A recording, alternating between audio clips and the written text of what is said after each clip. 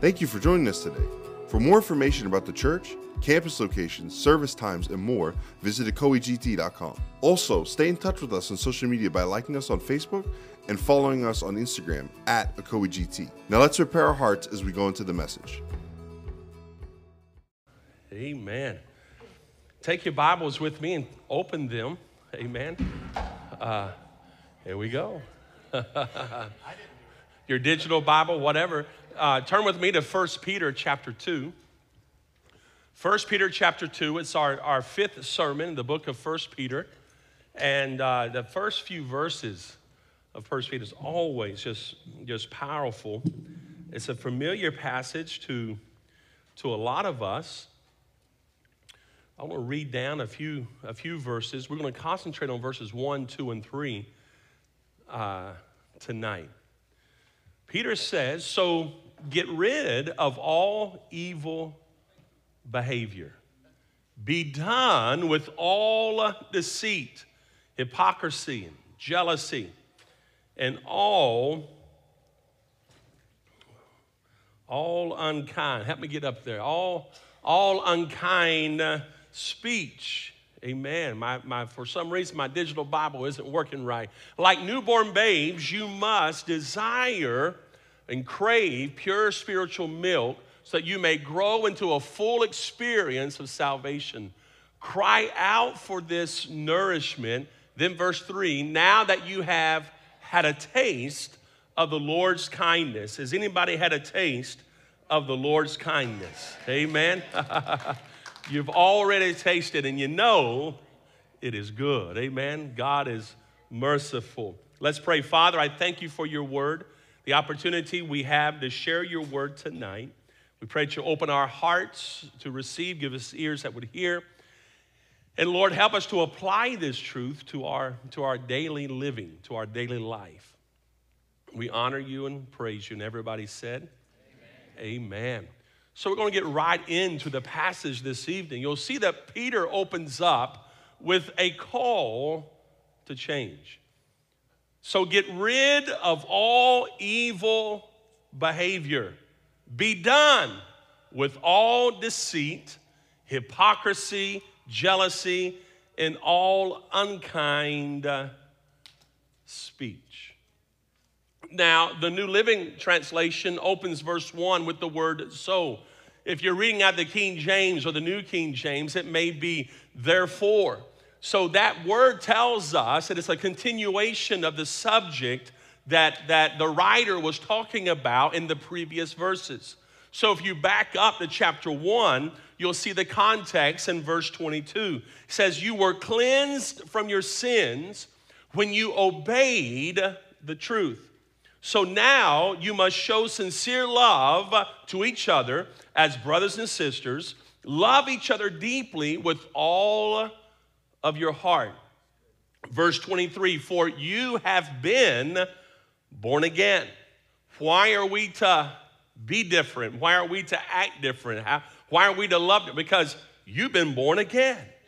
There's a change that's been taking place in your life. You've been born again, but not to a life that will quickly end. Your new life will last forever because it comes from the eternal living word of God.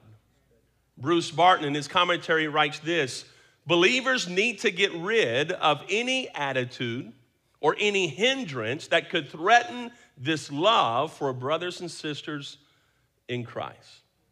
So Peter is calling the believers to have a change of attitude, to have a change of mindset that will lead to a change of behavior.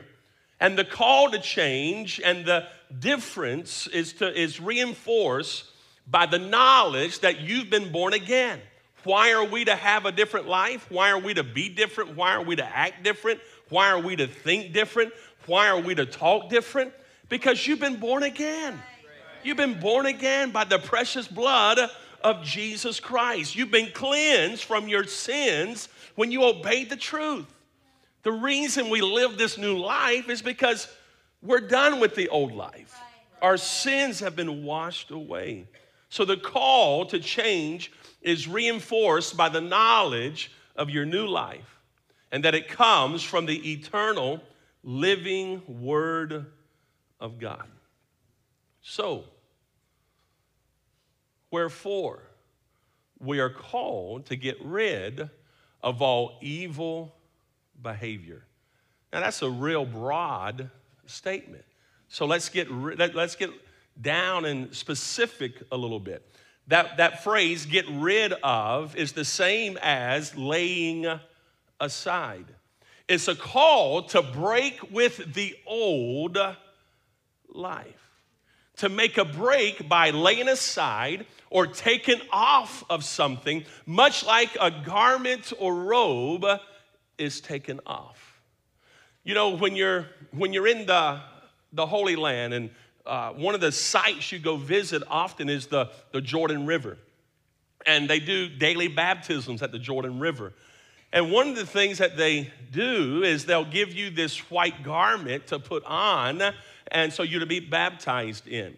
And one of the study tools I was reading today talked about that get rid of was the idea of taking off the old garment and putting on the new garment of baptism, that new garment of white. White in spiritual and scripture symbolizes righteousness. So we're to take off the old, the unrighteous, and we're to put on the righteous behavior, the right living that God's called us to. So it's to affect the way you live, the way you talk, the way you treat one another, and the way that we live out our life. So let's look at some other scriptures where this concept of laying aside or putting off is also reinforced. Go to the book of Hebrews. Let's see what the writer of Hebrews, maybe you're already thinking of this. Hebrews chapter 12. Verse 1. You remember this verse? It says, therefore, since we are surrounded by such a huge crowd of witnesses to the life of faith, let us strip off every weight. That same word can be translated, let us lay aside. Lay aside every weight that slows us down, especially the sin that so easily trips us up. Now, what is that sin that so easily trips us up? I believe it is different for each individual. Lay that sin aside. Take it off. Lay it aside. Why? Because we're going to run this race with endurance. We're going to win the race that God has set before us. The Apostle Paul uses the same language in several of his letters. Turn with me to Ephesians 4. Ephesians chapter 4, look at verse 22 and also verse 24. The New Living Translation says, throw off your old sinful nature. So there it is, lay it aside, throw it off, and your former way of life, which is corrupted by lust and deception. So lay it aside, throw it off, take it off like a garment. Now look at verse 24. Put on your new nature, created to be like God, truly righteous and holy. So there's the concept. You take something off like a piece of clothing and you put on. Now this is metaphorically speaking, of course. We realize that we are in Christ Jesus. We are a new creation. But there's a spiritual exercise we need to do every day, a mental exercise. You need to take off the old, clothe yourself in the new. Amen. We talked about on Sunday being full of the Holy Spirit in every area of our life. Not just full of the Holy Spirit on Sunday, but every day of our life.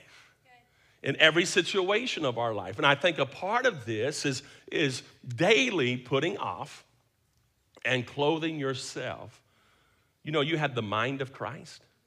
The scripture says you've got the mind. So clothe yourself with the mind of Christ. Go to Colossians. Let's look at another place. Two more places. Colossians chapter 3. Look at verse 8. But now is the time to get rid of, there it is, get rid of anger, rage, malicious behavior, slander, dirty language. Don't lie to each other, for you've stripped off your old sinful nature and its wicked deeds. Put on your new nature and be renewed as you learn to know your Creator and become like Him. So you've stripped off the old and you put on the new. And you learn to know your Creator and become more like Him. Now, one more. Go to Romans 13, verse 12. Romans 13, verse 12 and verse 14. Paul says, the night is almost gone. The day of salvation will soon be here. So remove your dark deeds like dirty clothes and put on the shining armor of what? Right living. Right living. Righteousness. Verse 14, instead, clothe yourself with the presence of the Lord Jesus. Now, what a great imagery there. Clothe yourself in the presence of the Lord Jesus. Don't let yourself think about ways to indulge your evil desires. So the antidote to that of allowing yourself to indulge evil desires, you gotta clothe yourself with the presence of the Lord Jesus Christ. So as you can see, there are many passages that reinforce this concept and even share the same language as Peter uses in his letter of chapter 2, verse 1. It was a common charge in the early church, and it should be a common charge in the 21st century church, and that is take off the old and put on the new.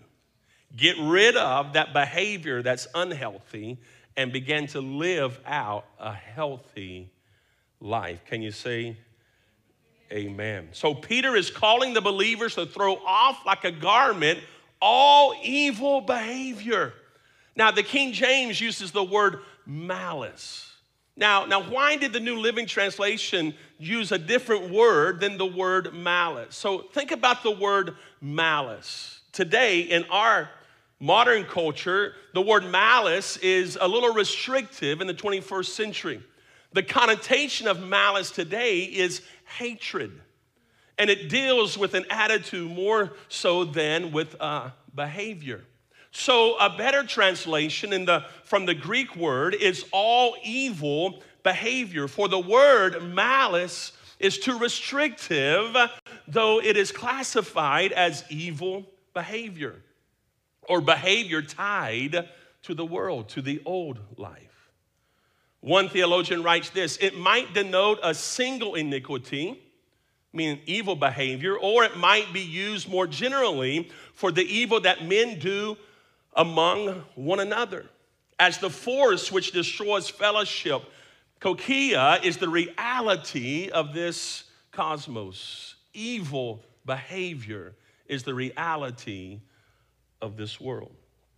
Woost says this: it is a call for believers to separate themselves from sinful behavior. You've been called to separate yourself. I've been called to separate myself. Each of us are called to separate ourselves. Now, then Peter begins to list some very specific things, which again is common in the New Testament. They would create lists and they would say, get rid of, and they would begin to name things that were not becoming of Christians, that were not becoming of the new life. So he says, be done with all deceit. Now, deceit is cunning. It is craftiness, catching as in a trap. Let me tell you an illustration of this word. You kind of catch it from an Old Testament story that kind of gives the equivalent of it, the story of Jacob and Esau. You remember that story? Genesis 27, verse 34. Genesis 27, verse 34 says, when Esau heard his father's words, he let out a bitter cry. Oh, my father, what about me? Bless me too, he replied. And he begged. But Isaac said, your brother was here and he tricked me, deceived me, trapped me. He deceived me, he tricked me, he's taken away your blessing. Esau exclaimed, no wonder his name is Jacob, for now he has cheated me twice. First, he took my rights as the firstborn, and now he has stolen my blessing. Oh, haven't you saved even one blessing for me? See, Peter says you got to put away that type behavior, that deceitful behavior. It means to defraud another. Get rid of all behavior that has a hint of fraud or deceit. The psalmist said this in Psalm 32, verse 2. Yes, what joy for those whose record the Lord has cleared of guilt. How many are thankful the Lord has cleared your record of guilt? Now listen to what he said. Whose lives are lived in complete honesty. What joy for those whose lives are lived with complete honesty. Get rid of deceit. Get rid of things that's out to deceive or defraud someone else. Peter said this, get rid of deceit and get rid of hypocrisy. Now that word hypocrisy in the original means play acting. It means pretense. It means an outward show. Pretense is duplicity or insincerity. Jesus said this, Mark records it in his gospel, chapter 7, verse 6. Jesus replied, you hypocrites, Isaiah was right when he prophesied about you, for he wrote, these people honor me with their lips, but their hearts are far from me. Saying one thing, but being another. Now, why? Why are we getting rid of all hypocrisy? Because we're not good at play acting. We got to get rid of the mask. We got to get rid of the acting the parts. And we got to be the part. We have to put away the outward show and allow this truth to pervade our lives. God is looking for transparency in our life. Transparency with Him, transparency with the Holy Spirit, transparency with the Lord. And the only way is that we take the mask off. The only way is if we say, Lord, I renounce all evil behavior in my life, deceit. Lord, I want truth to be at my inward parts. I want truth in me. Now notice he said to get rid of jealousy. The Greek word means spite and resentment toward the success or possessions of another. What could be included in this is living a life of comparison. Get rid of comparing your life with other people. You know, we're so often guilty of comparing our life with someone else. We say things like, look what they have compared to what I have. Or we say, why do they always get blessed and not me? And then there is this resentment which starts to set in. A jealous spirit which envies the successes of others. One commentary writes, this causes discontent and resentment as believers make unhealthy comparisons to one another. In church, we got to learn to celebrate the successes of others and not be jealous of the successes of others. We need to learn to rejoice at and be happy when others are blessed. Speaking about the antidote to envy, Gil Beers writes this, if I think about your success, if I plan for your success, if I pray for your success, if I genuinely hope for your success and work for your success, then I will rejoice in your success. Man, I read that and I thought, wow, that's good. Let me say that again. If I think about your success, if I plan for your success, if I pray for your success, if I genuinely hope for your success and work for your success, then I will rejoice in your success. investing in one another. Now, understand the context here. This is a people who are scattered, a people who are living as foreigners, not in the homeland of Israel or Jerusalem. They are a persecuted believers. Many of them are new to the faith, and they are standing up underneath persecution. And Peter says, listen, you got to get rid of all deceit. You got to get rid of all hypocrisy, and you got to get rid of all jealousy.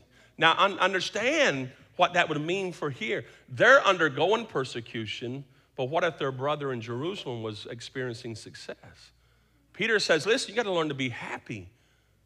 Don't begrudge their blessing. Don't begrudge just because you're experiencing a hard time. And sometimes what we find in ourselves is when we're going through a rough spot, we sometimes begin to resent when others are having things go well. That's a part of the brokenness in us. Realize you're born again. We can't act that way. We shouldn't act that way. Let's learn to celebrate other people's successes, and let's cheer them on. Put away jealousy. Brotherly love is fostered and enriched when we can truly be happy at the successes of other people. Think about this. Community is built and sustained when we celebrate with each other instead of compete with each other. This takes selflessness, but then again, this new life is about taking self off the throne and putting Christ on the throne. That's what being born again is about, is taking self off the throne and putting Christ on the throne. Jealousy always eats away at contentment. The Apostle Paul told Timothy in 1 Timothy 6, verse 6, true godliness with contentment is itself great wealth. Did you hear that? True godliness with contentment is itself great wealth. Now notice what else Peter said you got to get rid of. So you got to get rid of deceit. You got to get rid of any kind of fraud. You got to get rid of any kind of jealousy. You got to get rid of jealousy and all these things. And then you got to get rid of unkind speech. Evil speakings or unkind speech means slander. It means abusive words, falsely spoken, that damage a person or a person's reputation. The word in the original means this. It means to speak down at a person, referring to the act of defaming, slandering, or speaking against another. We should not do this among brothers and sisters. We should not do this among the people of the world. And we should not do this among the people of our own household. Peter says it's not becoming of a follower of Christ to speak evil, to speak down, to belittle, to berate, to devalue someone. Your words matter. Words are powerful, and words have consequences. We must be careful with the words we speak. We must allow our words to be edifying and encouraging one to the other. As born-again believers, we have control of our words, our tongues, and the things that we say. This thought that says, I can't just help it. I'm just straightforward. Or, I just say what's on my mind. We use it as an excuse to be hurtful and to attack. It's not spiritual, and it's not of God. Just because you've always been that way is not an excuse to stay that way. Oh, y'all want me to go in a little bit, don't you? Y'all want me to go in and talk a little bit. You want me to meddle a little bit, don't you?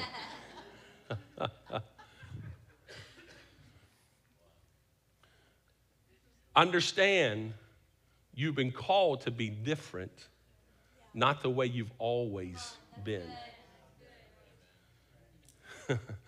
God's called you to a life that is not parallel with the old life, but diabolically opposite of the old life.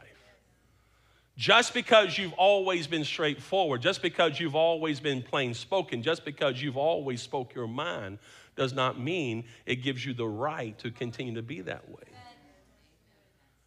You can control the words you say.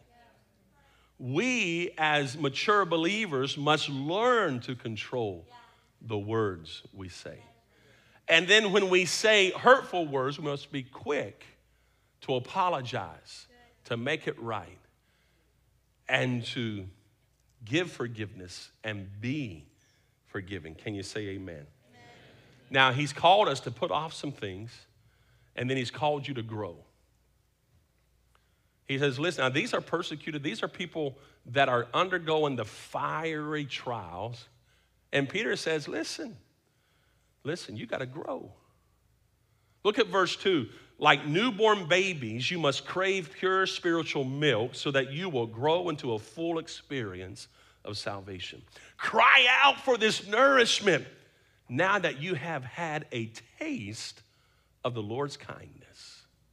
So he gives an analogy of a newborn baby. You know, a newborn baby is consumed with eating. Their world is surrounded by the mother's milk. And today there's formula. Because of their constant eating, they're growing rapidly and changing every day. This last year and this season that Christians are in with new grandbabies, and it's like you may not see them for a day or two, then you see them and it's like they're changing so quickly. Why? Because they're getting that nourishment. They're growing every day. So should it be with us. Peter says, crave pure spiritual milk. So get this. We are to get rid of, we're to take away certain behaviors from our lives, and we're to replace it with an infant-style craving. Take away something and replace it with a craving for spiritual milk. Look at that word crave. It means to long for something. It means the implication of recognizing a lack. It means to long for, to deeply desire, and to desire deeply. To recognize a lack and to go after the fulfillment thereof. Pure spiritual milk. The New King James adds clarity. It says, as newborn babes, desire the pure milk of the word that you may grow thereby. Pure spiritual milk. It is guileless milk without deceit. It's pure spiritual milk, thus unadulterated. It has nothing added to it. See, the Word of God has no ulterior motives, like so many of human teachings and other books, but God's Word has its only purpose, that of nourishing the soul. Wow. The words of the Word are from the article and adjective in the Greek text, speaking of the quality of this milk, literally spiritual. And the word milk here does not refer to that part of the Word of God, which is in contrast to the meat or solid food of the Word, as in like Hebrews 5:13, 14, but the Word of God in general. So he's not talking about baby's food. He's talking about the analogy of how a babe cries out and is seeking food, seeking milk. So we're to have that same craving for all the Word of God. We're to have that craving to pursue after, to desire with earnesty, and to cry out until we are satisfied with the milk of the Word. We're receiving it. So it's not talking about milk and contrasting the meats as the stronger things. No, here it's talking about milk, meaning the Word of God in general. And as a babe cries out for nourishment, and when that baby is hungry, you know it. Why? Because that baby's crying. And that baby won't stop crying until it's satisfied. so our spiritual life says have such a craving that we're crying out in the spiritual realm until we're in the Word and we're receiving the Word. And that Word is satisfying us. Now, why are we to crave the Word like this? Why is it so important for the child of God to have such a desire or craving for the Word of God? Notice, so that you can grow. Just as a newborn babe grows from the nourishment of its mother's milk, so it is with the believer. We grow from the nourishment which the Word of God provides. Psalm 119, verse 15 and 16. Psalm 119, it says, I will study your commandments and reflect on your ways. I will delight in your decrees and not forget your word. Look what the psalmist says. He says, I will study, I will reflect, I will delight, and I will not forget your word. Study, reflect, delight, and do not forget. Study, reflect, delight, and forget not. The word is your spiritual nourishment. So, if we're going to put off that old behavior, and we're going to keep that old behavior off, then we got, as a newborn babe, we got to crave, we got to desire, we got to want the Word of God. We got to say, okay, I'm going to study your word. I'm going to reflect on your word. I'm going to delight myself in your word. And I'm making commitment not to forget your word. And as we do that, that's the recipe for growth. That is the recipe that's going to cause us to grow and mature in our faith. Now, notice what Peter says. He says, so you may grow into the full experience of salvation. The New King James does not adequately translate the thought in the Greek. Let me explain. There is a phrase in the Greek text not brought out in the translation resulting in your making progress in your salvation. As newborn babes, is out of the similar word that you may grow thereby. And the King James just stops there to grow thereby. But the actual Greek really is saying this, resulting in making progress in your salvation. You are to make progress in your salvation. You're to continue to grow in your walk with God. So as the Word of God is being digested and ingested and digested in your life, as the Word of God is being received, the result of the Word of God coming in you is there's growth taking place. And you're coming into the fullness of the salvation that God has for you. And I'm telling you, church, God has more for you than you've ever experienced thus far. And the more we get into the Word of God, the more we study the Word of God, the more you read the Word of God, the more you reflect upon the Word of God, the more you give yourself to the things of God, you're going to discover even greater depths than you've ever discovered before. And finally, he says, cry out for this nourishment. So our prayer should be, Lord, help us to learn to cry out for this nourishment. For you have had a taste of the Lord's kindness. You have had a taste. Why are you to cry out? Because you've already tasted. You've already declared, you know why? God is good. God's kind. God's merciful. I've experienced. And if this is what is in store for me, I want even more. And that's the implication. The implication that Peter is telling these believers is, listen, you can't go back to the old life because you've already tasted what the good life is all about.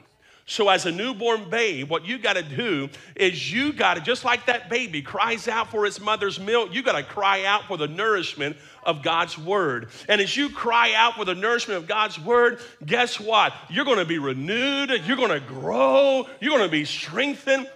And you're going to find yourself standing because you've already tasted that the Lord is good. You've already experienced his kindness. You've already experienced his goodness.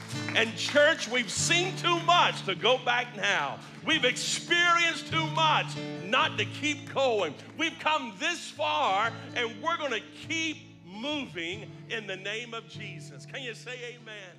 Can we stand together tonight?